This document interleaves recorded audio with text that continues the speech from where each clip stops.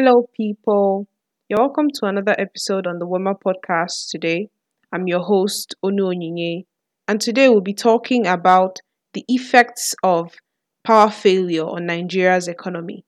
That is the effect of the constant power failure on the production in Nigeria.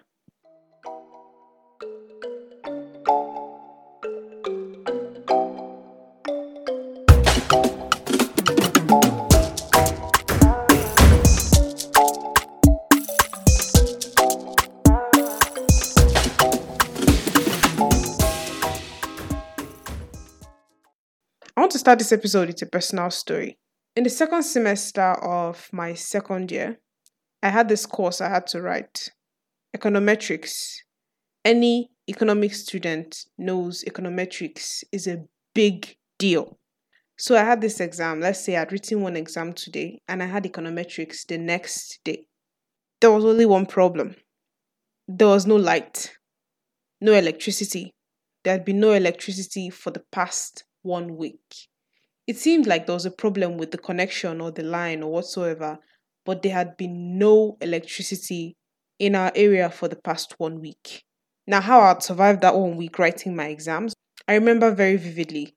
I'd take my torchlight to somewhere else. For anyone living within UNN, I'd take my torchlight as far as behind flat to charge. I'd take my phone to school to charge. That's after my exams. I'd come back, take my torchlight, and take my phone to school to charge the phone because I know I'd need it to study.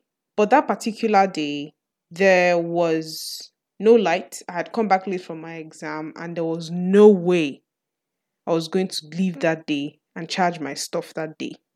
My torchlight was dead, and the only thing I had on me was my phone and my power bank. And I had exam the next day. So I did what any other reasonable student would do. I used my phone as a source of electricity.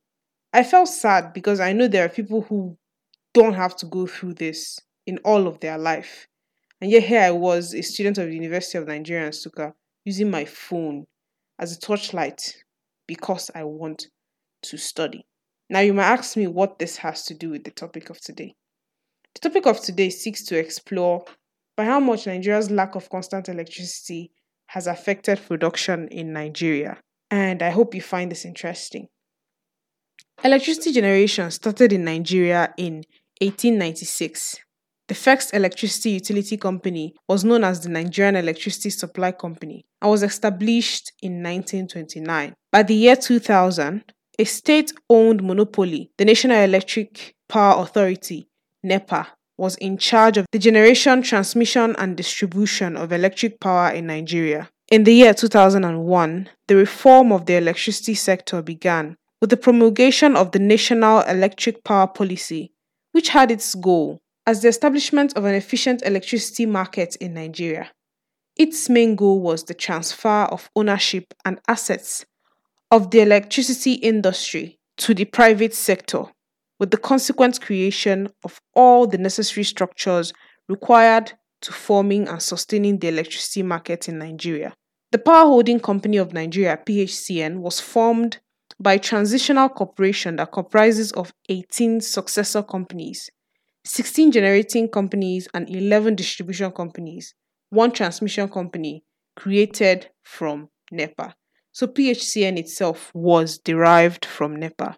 Power generation itself in Nigeria dates back to 1886, when two generating sets were installed to serve the colony of Lagos, that's the then colony of Lagos. In 1951, by the Act of the Parliament, the Electricity Corporation of Nigeria, ECN, was established.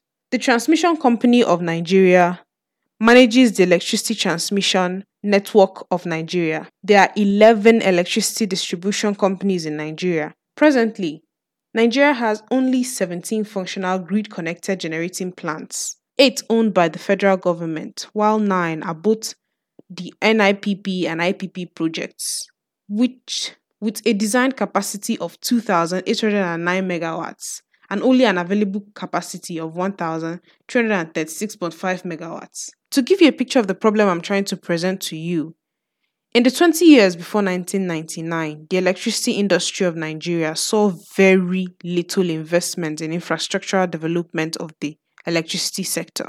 No maintenance was done, and no new electricity plants were built. So you can see one of the problems we have: no maintenance and no new plants for 20 years. Of course, the existing plants dwindled in their ability to serve, and Nigerians were left picking up the other end of the stick. A research carried out by Kingsley Onyoha from the University of Dundee, Scotland, found that a whopping 51% of Nigerian electricity consumption stemmed from households, 27% from commercial use, and 22% from industrial use. So na house they consume electricity, and na house no still they see light. These problems and inefficiencies led to the privatization of electricity in Nigeria. So the National Electricity Power Authority, NEPA, was turned into the Power Holding Company of Nigeria, that's PHCN. This was 11 distribution companies and 7 generating companies, as we have mentioned. They were sold to private companies. This was a bold move. And the quick question to ask here is, did this solve Nigeria's electricity generating problem? The answer would be no, it didn't. Even after the privatization, households and industries still suffer from unreliable power supply. Although the country has an installed capacity of 12,522 megawatts, it's only able to generate around 4,000 megawatts, something that can't even begin to meet the needs of a population of 200 million people living in this country as of 2021. This is not the only problem. There's also price hikes, the tariff, and the erratic increase in bills. We know those bills, the one NEPA people bring before they cut our light. And that has left Nigerians wondering what exactly they are paying for. Because you pay for light and yet you don't see it. And by the time the next month's bills roll around, NEPA people will come ever ready to give you the bill. And the speed they will use to cut your lights when you don't pay up. Matters as simple as how much you pay for electricity that you consume has led to clashes between electricity officials and communities. And in extreme cases, it has led to death of those individuals or the officials themselves. The challenges this sector faces, there are plenty. The first problem is the market structure. There's no existing market structure in the Nigerian power sector. What I mean by this is that there should at least be a body that controls wholesale and the retail of electricity. We have no such thing in Nigeria. So investors are not even willing to put their hands in our business. For example, in Obasanjo's regime, 16 billion US dollars was sunk into the sector, and the irregularities in the market did not even allow that money, that capital, to have any impact. Power failure also costs up to 15 billion US dollars of our annual loss in our GDP. The second problem is the political issues. This aspect of it is quite noticeable by anybody. Policies made by a past ruler totally differ from the policies made by the present ruler, and will totally differ from the policies that will be made by the future ruler. It leaves projects desolate and unattended to, and the lack of political stability also chases investors as far away as possible. There is also one of the biggest problems Nigeria is having currently, which is corruption.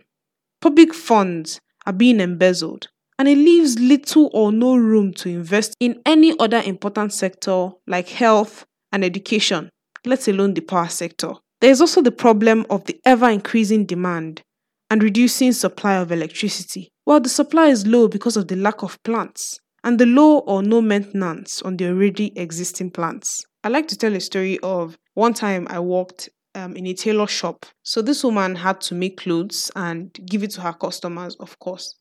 But then anybody that knows a tailor shop knows that there is a very high demand for, or a very good need for electricity, because as you're sewing, you're going to have to iron. You're going to have to iron out things, because if you don't iron, there will be a difficulty in knowing when what you're doing is going the wrong way, or if the material you're sewing on has actually relaxed properly. Anyone who sews will know. As a result of the fact that there was no light, like we barely got up to 5 hours of light every day, we had to resort to using charcoal. So what we do is there's this woman who cooks by the side, and she usually had these hot coals under her pot of food. We'd go there, we'd beg her, she'd let us get fire. I'm talking hot coals. So this was us putting our face very close to the hot coals and picking them with scissors. So you had to be extra, extra careful. Now you'd bring that fire to the shop and then you'd begin the work of fanning it. I'm talking, this is all before the ironing of the clothes happens. You begin to fan. You're fanning, and you're fanning. And when the coal is hot enough, you take your charcoal iron and you go and press the clothes. If you press and you see that the coals are dwindling, you go and fan again. So you can notice that there's already a gap in the productivity level because the time we spend going to that woman's place, coming back with the charcoal, fanning it can be used to do other things. Now that is how personally electricity or the erratic electricity supply in Nigeria has affected me. So this thing affects everybody as well. From you and me that just need to charge our phones and torchlights at home, to the tailor down the road, as I've mentioned, the welder, the TV repairman, companies and industries. We need electricity. And this lack of it affects us in various ways. It affects our productivity.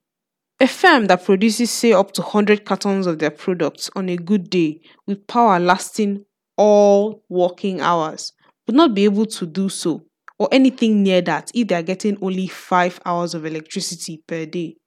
The tailor, as I've talked about, would be submitting badly done clothes or rumpled clothes at most, and customers would not be too quick to accept the fact or the reason for this rumpled clothes is the lack of electric power. Students are also affected.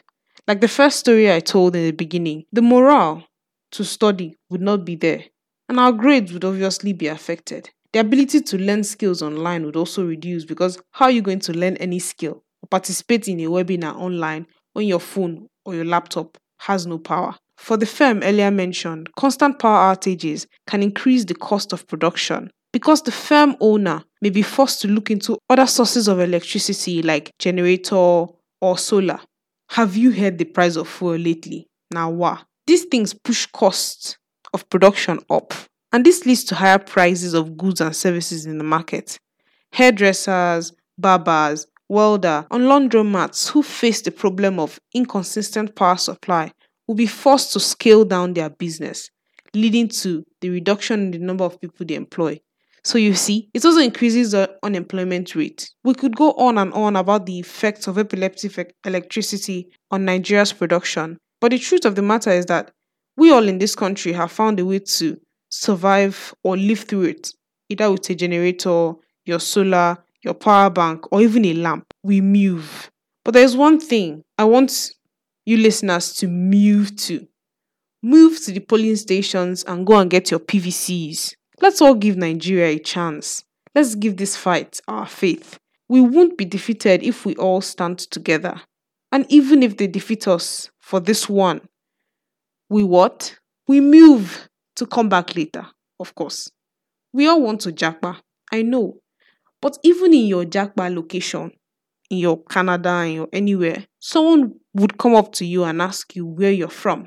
You see, the color of your flag reflects on you. The state and condition of your country sticks to the name, Nigeria. You're Nigerian, so it sticks to you too. That's it on this week's episode. Thanks a lot for tuning in. I really appreciate you for listening this far. If you enjoy this episode, please like and subscribe on your podcast listening platform and share this episode with your friends. You can also leave a review at onoyinye5.gmail.com. It really helps others discover the podcast. I also want to please advocate that you follow the Wema Instagram handle on Wema_podcast on Instagram. Till then, have a lovely week, people. Bye!